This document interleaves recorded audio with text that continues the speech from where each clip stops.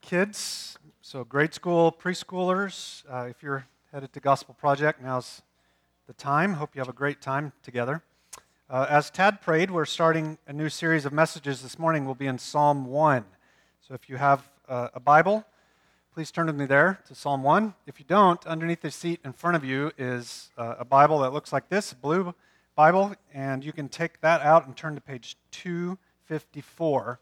That's where we'll be this morning. This summer, for the next 9-10 weeks, Lord willing, we're going to be working our way through several Psalms. This morning when Micah, my 10-year-old, heard we were going to do Psalms, he leaned over and said, "Dad, how long is that going to take?" And he doesn't even sit in these yet, but we're not going to do all 150, so take comfort in that.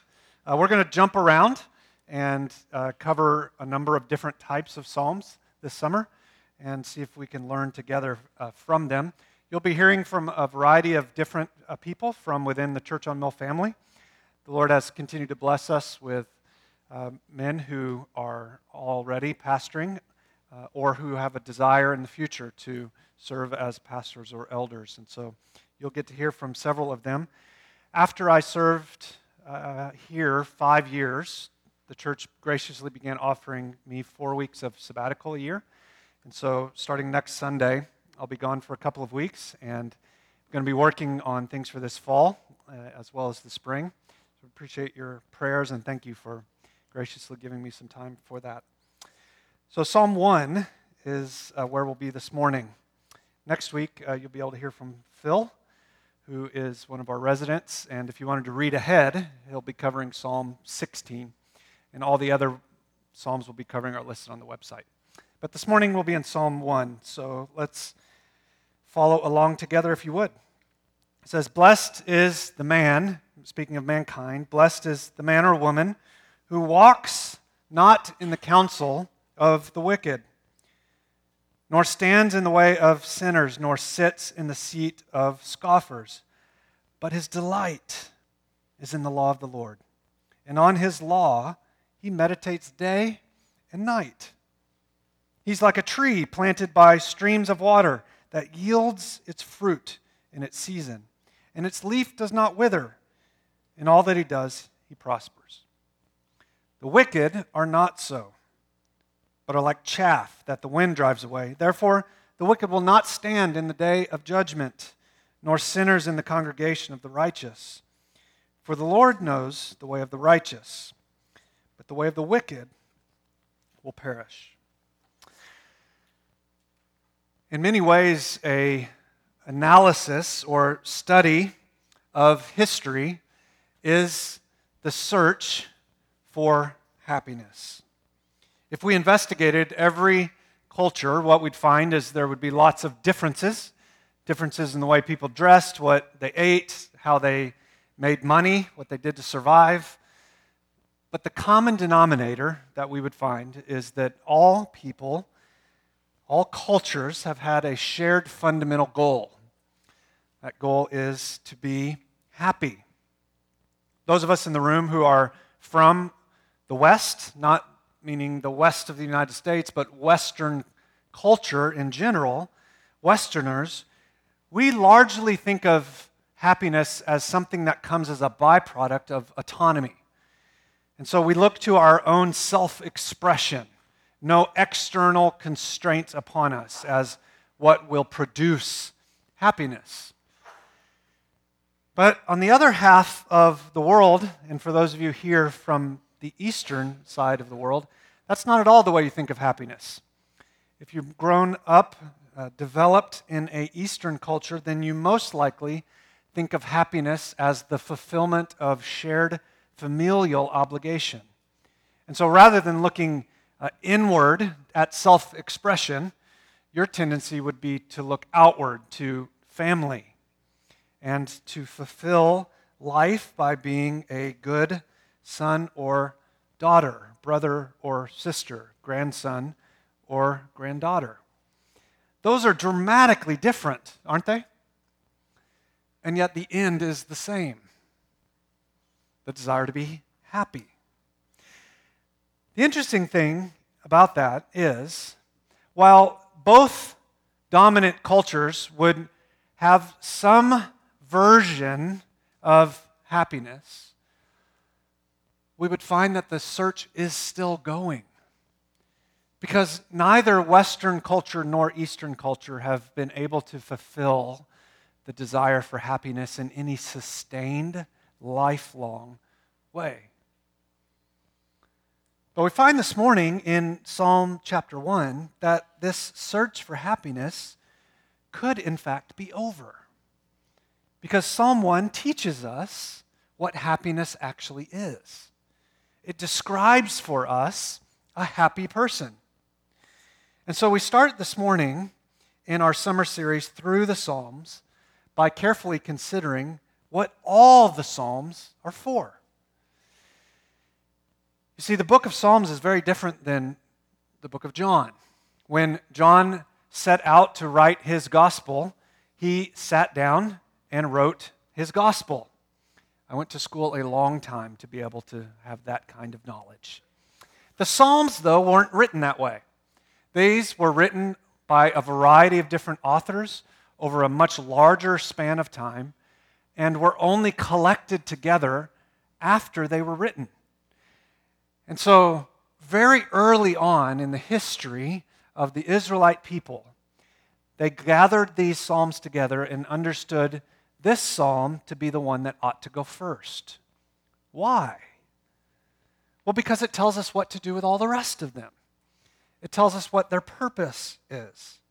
It tells us how to pray, how to praise, and the mindset through which we are to come to God and His Word. Now, what's surprising about that is the first word. What is it? Blessed. Blessed is one of those churchy words we might say to each other when we ask, "How are you?" And if you're of a particular age, you might say, "I'm blessed." But do we actually know what the word means? Or is it just one of those words we use? Well, friends, the word blessed means happy. The most fundamental, basic meaning of what it means to be blessed is it means to be happy.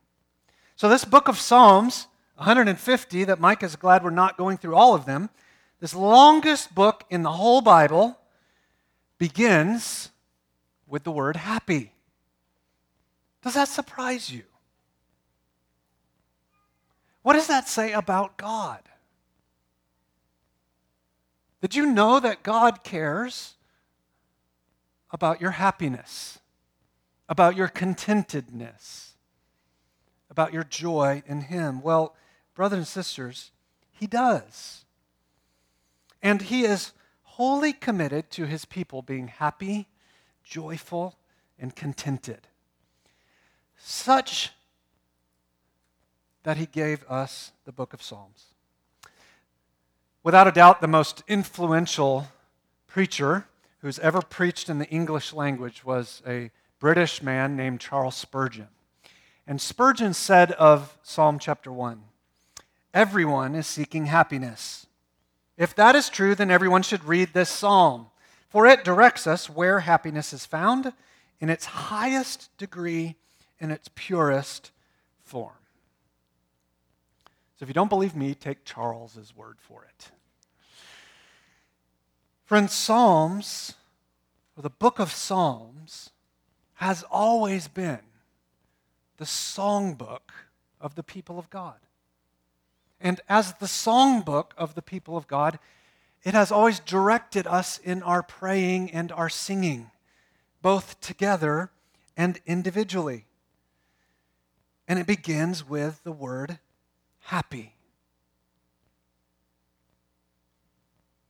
Happy. When you think of God, do you think of a being committed to you being content and joyful, fulfilled, obedient, and happy? If not, then our hope and prayer for you will be over this summer as we look at these Psalms together, that a different vision of God's character and God's intent for you, brother or sister, would be sown and would bear fruit, that you would come to see that God is, in fact, quite concerned that you find joy and contentedness in Him. Eugene Peterson said of this psalm, this text, meaning all the psalms, teach us to pray, but this one doesn't begin with prayer. We're not ready. We're too wrapped up in ourselves. We've been knocked around by the world. Psalm 1 is a pre-prayer getting us ready. What Peterson is saying is the function of this first psalm and the reason we're starting this series is to teach us how to praise, how to pray, in particular by showing us how to delight in God's Word, how to meditate upon it, and thereby how to become increasingly happy people. Now, the underlying principle here that might be easy for us to miss, but in fact is something we experience all the time. And you've been up, a few of you, several hours. A few of you are still waking up. I can see it in your faces. But you've already done the principle today. You have, in fact, already experienced it. The basic principle underlying this passage is that we become what we behold. We become what we behold. Or to say that a different way, whatever captures your gaze, whatever your mind most finds desirous, that will in fact determine the sum of your character. Maybe a simple illustration would be that we've all heard mothers say, "You are what you eat." Friends, Mom was right about that, science has discovered. But more importantly, you are spiritually what you gaze upon. This psalm is designed by God to help us look to the right thing, that through Christ giving us righteousness, we might then grow up in that righteousness shown to us in the Word of God. In an affluent, knowledge-based society like the United States of America, we have an unlimited access to things that can capture our attention. Sports, crafts, education, music, travel, history, attire, photography, cooking, on and on and on we can go. And the vast majority of us carry in our pockets or in our purses a mini computer that is in fact like a leash, drawing us again and again and again that we might be sucked into. Who said what about that? Who took that picture? And in which we form a caricature of what life is really like. Always being pushed more and more and more that our attention might be grabbed by an ever extending list of important things. It may be that most of us in the last 7 days or 14 days or 21 days have in fact meditated more on our hobbies, on our appearance, on our work, than on what would actually produce lasting happiness. And so, far from mainly rebuking us for that, this psalm is designed to hold up a vision of a different kind of life, a life in which there is a contentedness found by delighting in God's Word, a Word that will truly produce happiness. Whatever captures your gaze shapes who you become. And so God says in this first psalm, be captivated by His Word. You could think of this psalm as the doorway into the joy of happy contentedness. And these 6 verses teach one simple idea. We could summarize it this way. We are to delight not in the ways of the world, but rather in the Word of God. We are, to put it again, we are to delight not in the ways of the world, but in the Word of God. Friend, you promote your own happiness and the happiness of your fellow church members as you yourself give yourself again and again and again every day to drawing your deepest joy from what God has said and done in His Scripture. Now, all of this is given to us in a picture. That picture is of a tree. Now, you may have seen one or two of those today. We don't have many around here. But the image is actually immensely helpful to us. Psalms is a book of poetry. And I don't know about you, but I don't really care for poetry much. It takes too much work. Poetry doesn't just say what it says straight out in the way the epistles, for example, the letters in the New Testament do.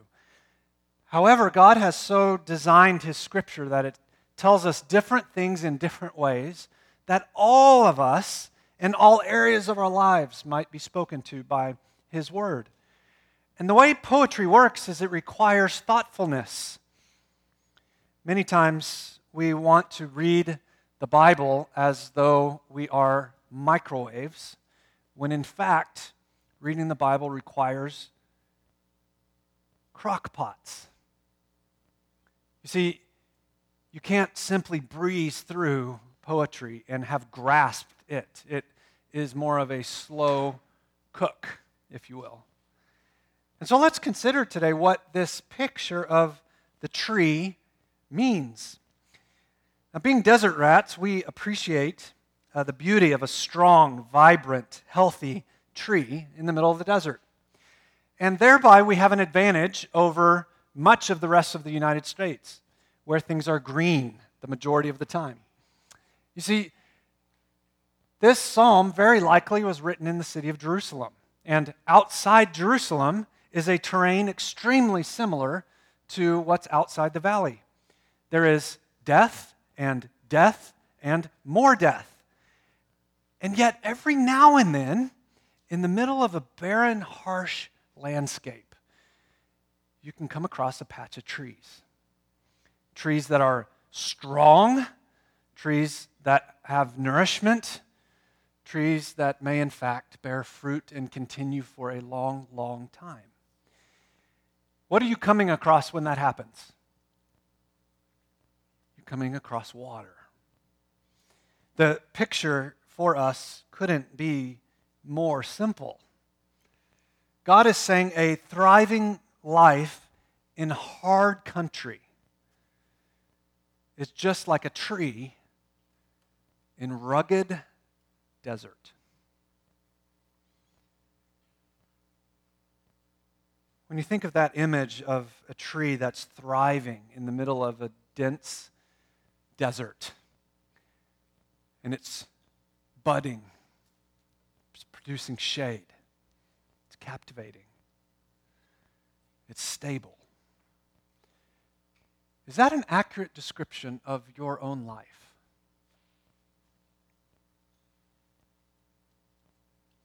Do you find God's Word has produced a kind of person that irrespective of the storms of life, how hard things may blow against you, you don't get knocked over? Have you found that there is a wellspring of God's Word through which your nourishment continually comes? And have you found that in God's way, in season, you're bearing a fruit, the fruit of a changed character, the fruit of a Christ-likeness, the fruit of disciple-making? Or are you more like a twig that has been removed from the tree and can be brittly broke with just the tiniest amount of pressure? Friends, God's desire for you and for me is that through His Word, we would be happy people, We would be stable, nourished, and strong. We would be like a tree. So in our remaining time together this morning, I just want to consider together with you those three analogies, those three representations of the tree that we are given in this passage. We're shown that the tree is stable. We're shown that the tree is nourished. And we're shown that the tree is fruitful. Let's consider the first one together, stability. Ever since the fall of Adam and Eve into sin so long ago, the world has been a chaotic place. You know that. You don't need the preacher to tell you that. We all experience the chaos of the world. And in many ways, it seems as though that chaos is spinning faster and faster and faster the longer time goes.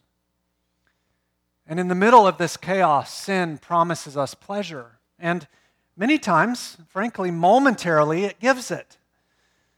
But it never lasts.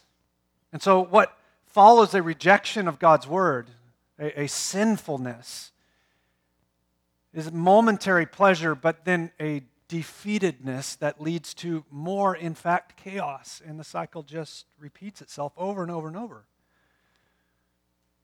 But happy people are people who have learned to delight in God's word, who have learned to think often, frequently, like a crock pot, who have dwelled long on the word of God. And God's word produces stable people. Truly happy people are always stable people. We live in an educational setting, and sociologists, politicians, even the mainstream media are all surprised, particularly in the last few years, at the rate at which change is happening and the sense we have as a society of the increasing amount of chaos. People get elected that we never, ever would have elected in the past. Governments get toppled by Twitter. Minor mistakes you may have made in your past that only those close to you would have known about can in an instant, through one angry person, get shouted to the world on Facebook. Men that some of us grew up watching on TV, looking at as admirable, showing what a household family full of ethics and morals look like, turn out to be horrendous sexual predators. Just a year or two ago, if you would read or watch the news, you'd find yourself saddened by what you see. Because, in fact, the news pushes to us the most awful things that happen all over the world. But today, things are so chaotic that we're saddened when we read the news because we don't even know if what we're reading is true. Friends, are you tired of chaos? Are you tired of getting beat up by life? Are you tired of feeling like your soul is in fact on a constant fault line where you never know what's going to rattle you next? And if so, what you need is biblical happiness. And biblical happiness comes through the careful delighting and meditating on God's word. Psalm 1 offers the fantastic assurance of internal stability, of strength that can weather any storm. Not in such a way that it doesn't hurt, that it's not painful, that you're not swayed a bit by the wind, but in the end you do not break because there is an enduring happiness that is present irrespective of circumstance. That can only come from God. And God speaks today through His Word. If you'll draw up the life of God through the streams of the Scriptures, you will in fact be increasingly stable. The second thing this text shows us is the picture of the tree having a constant source of nourishment.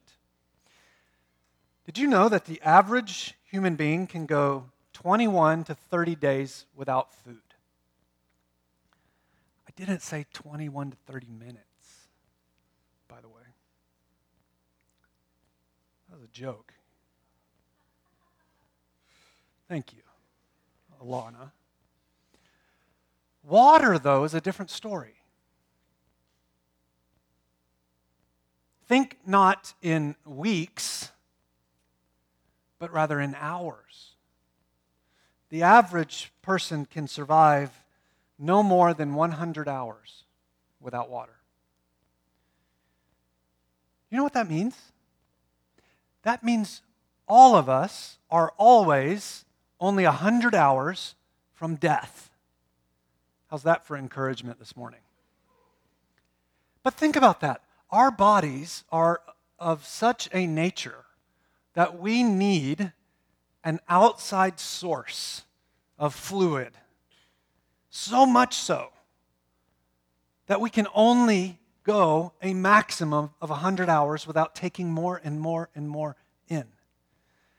I imagine that time is even less for those of us who are crazy enough to live here. But friends, if that's true of us physically, how much more is that true of us spiritually? If our physical frailty is only 100 hours,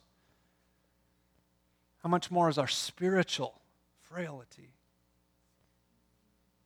What would happen if you began to think of taking in what God says and allowing it to sustain you in the way that you think about breakfast, lunch, and dinner? Or even better, in the way you think about taking in fluids. That there was an awareness of a thirst for God, commensurate to the parched tongue that we feel when it's been a few minutes without water. Brothers and sisters, understand what's available to you in the Scriptures. There is an endless source of nourishment for your soul. Now, it's true, of course, that some passages are more difficult than others, that we have to slow down, that the text doesn't yield itself easily at times. If you've been living on cotton candy, then vegetables and fruit don't taste very good. In some ways, the Scriptures are an acquired taste. But yet, when we begin to take it in, asking God to help us, going to brothers and sisters and connecting together around the Word of God, then we will increasingly find an appetite for what is healthy. We will increasingly be nourished by the Word of God. If you've never accepted Jesus Christ, if you have not repented of sin and believed in Him, then the central thing the Word of God instructs you to do is not, in fact, to pick up the Word of God and start reading it every day, but rather first to confess of your tremendous need for God, to ask Him to come and rescue you, to fill you with His life, to give you His righteousness. I had the privilege just a few days ago of sitting with somebody who did that for the very first time and watch as they were awakened to spiritual life. Friend, if you believe that Jesus came and died and rose again, and you recognize your own sinfulness, and you want Jesus to be, in fact, in charge, then He has, in fact, already been working in your life to bring you to that point. And won't you turn to Him this morning? And then, of course, we come, all of us, to the Word of God, because we need not only God's Word to get saved, but we need God's Word to continue to grow up in God. You see, the gospel of God isn't just to get saved. The gospel of God is what sustains, what nourishes, what produces growth. And just like we need water endlessly, we need God's word endlessly. The scriptures promise that meditation and delight in what God says will provide you with all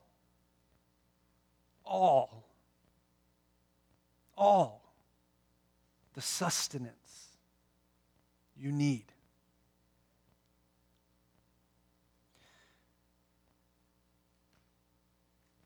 The final thing this psalm shows us in terms of the image of the tree is a fruitfulness. Look at verse 3. I want to make sure this one is particularly clear. It says, he, meaning the person who's happy, the person who's delighted and meditated on God's word, he is like a tree planted by streams of water that get fat, sassy, selfish, and useless. Hopefully you're noticing that's not what your Bible says. Friends, it says that yields its fruit in season. Its leaf does not wither, and all that he does, he prospers. The wicked are not so, but are like chaff that the wind drives away. Think of what a fruit tree does. It had zero active part in where that seed ended up. But that seed is worked down into the ground, it's watered, and then it begins to grow because that's what's in its nature to do. Eventually it grows strong, its leaves come out, it provides us with that coveted shade, and then in season, a fruit tree bears fruit. It produces after its kind. We might say it makes disciples. And that's what Christians do. Not because we're better than anybody else, not because our mistakes have been less severe, not because we are, in fact, magnetic in personality or endless in resources, but rather because godly people produce after their kind. They bear fruit. A fruit tree absorbs water, and then it makes disciples. Christian, brother or sister, does that describe you? If not, then the source of what you need is not some new evangelism training. You simply need to take in God's word, finding yourself becoming increasingly happy in God. And then what naturally comes out is a supernatural love for people and a boldness and courage in sharing the gospel. Now this fruit, in terms of the fruitfulness of people, Scripture outlines what that fruit is in two ways. One is the fruit, and this is the primary way Scripture uses this image, the fruit of changed character. Now quit nudging your neighbor as though they need to change, and think about yourself for a minute. Galatians 5:22, but the fruit of the Spirit is love, joy, peace, patience, kindness, goodness, faithfulness, gentleness, self-control. Against such things there is no law. On Wednesday night in the summers, this summer, our children are learning about these pieces of the fruit of a character. I'm so glad about that. Does that describe you more than a year ago, 2 years ago, 5 years ago, 10 years ago? Not because you're trying harder, but because God is producing after kind. There is a Christ-likeness displaying itself in increasing ways in your behavior because who you are is being changed by the gospel of Jesus Christ. If so, friend, then the Word is doing that work. It's nourishing and stabilizing and bearing fruit in your life in that way. A second kind of fruit the Scripture speaks of is the fruit of good works, the fruit of an outward manifestation of a changed character. An example of this is in Titus 2. This saying is trustworthy. I want you to insist on these things, so that those who have believed in God may be careful to devote themselves to good works. These things are excellent and profitable for people. In other words, that other kind of fruit the Scriptures displays is the fruit of good works, the fruit of loving and serving and assisting and helping each other, and then loving and serving and assisting and helping the world with an evangelistic end. Do you find yourself more likely to devote yourself to good works than a year ago or 2 years ago or 5 years ago? I find it interesting that that text in Titus says this is something we have to be careful about. Why is that? Well, it's because everything else in life will feel more urgent, more pressing, more important until that first fruit, that fruit of the Spirit, begins to really take hold. Much of what vies for our attention in the normal stuff of everyday life is in fact important, but is not urgent. What is urgent is being devoted to the good works that God has set out for each of us to do. Brother, sister, if you are saved, then just like God decided ahead of time that He was going to work in your life in such a way that you would be maturing and growing in Him, He also, Ephesians 2 says, as Tad taught us last Wednesday night, He also is set out ahead of time works that we could do. What a privilege to know that there are things the Lord has for us. So, do you want to be changed personally? Do you want your life to count for something that lasts longer than you do? Then give yourself to delighting in God's Word. Give yourself to marinating, meditating, thinking deeply about what He has said. As you do, you will find yourself increasingly becoming a happy person. And happy people are fruitful people. Friend, you may have been told before to read the Bible. But have you noticed that God says to delight?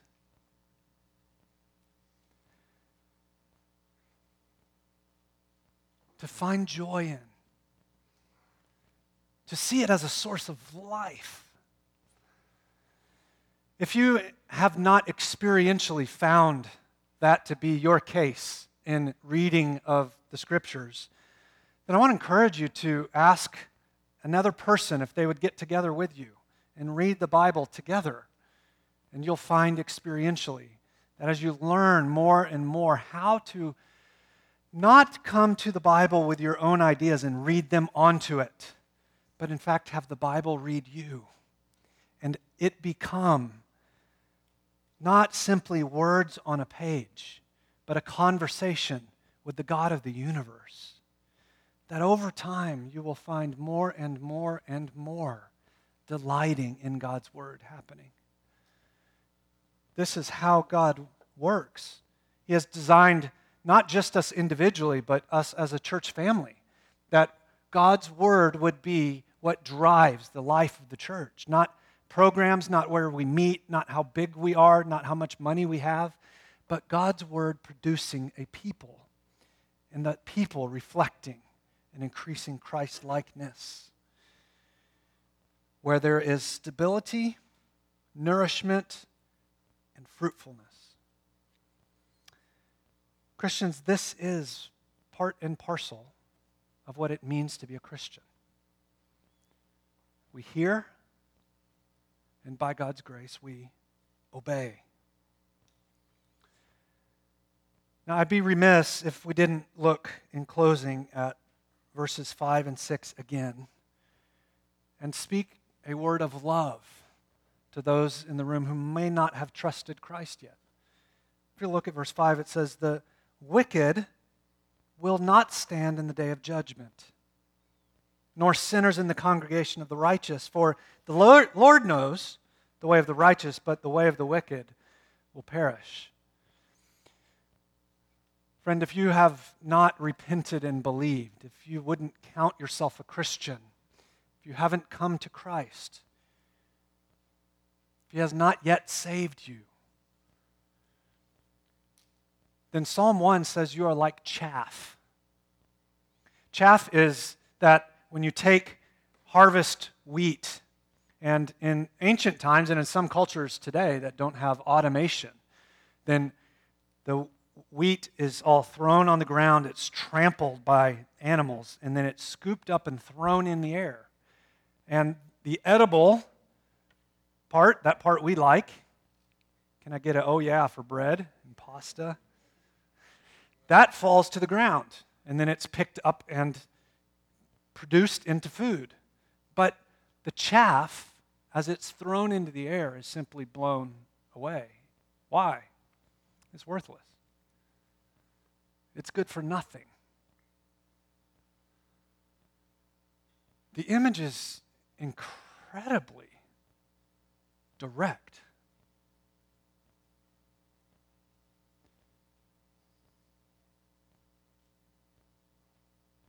Friend, do you want, when you die, and when Judgment Day comes, to stand before God and be able to stand in the righteousness, the right standing, in the stability that God has produced in you? Or will you find that you are just chaff, blown away? All of that hinges on not what you've done or haven't done, but rather on what Christ has done. And if you have embraced His good news. One commentator put it this way: "He who goes with a multitude to do evil shall go with a multitude to suffer punishment. He who persistently walks and stands and sits with the ungodly shall lie down with them in hopeless sorrow." Non-Christian friend, won't you avoid that most tragic end? How? Turn from sin. Confess belief in Christ. And you will, in fact, be planted by a stream in which you will have an endless supply of the love and grace and power of God that will grow you into a fruitful person better than you ever imagined. A person that will be marked by happiness. Let's pray. Before I lead us in a prayer, won't you take a moment in quiet reflection and prayer as you ask God to apply this word to your own heart.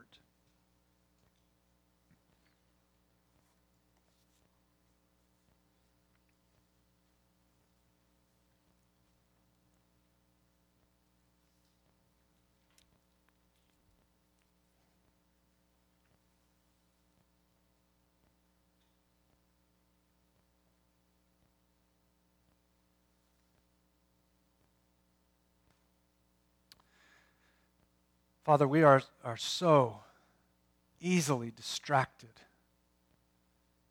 And our days and nights are so full. And Psalm 1 is not teaching us not to have jobs, not to have friends, not to invest in people who don't know Christ. It's not even telling us it's wrong to have a hobby. But it is telling us the only lasting source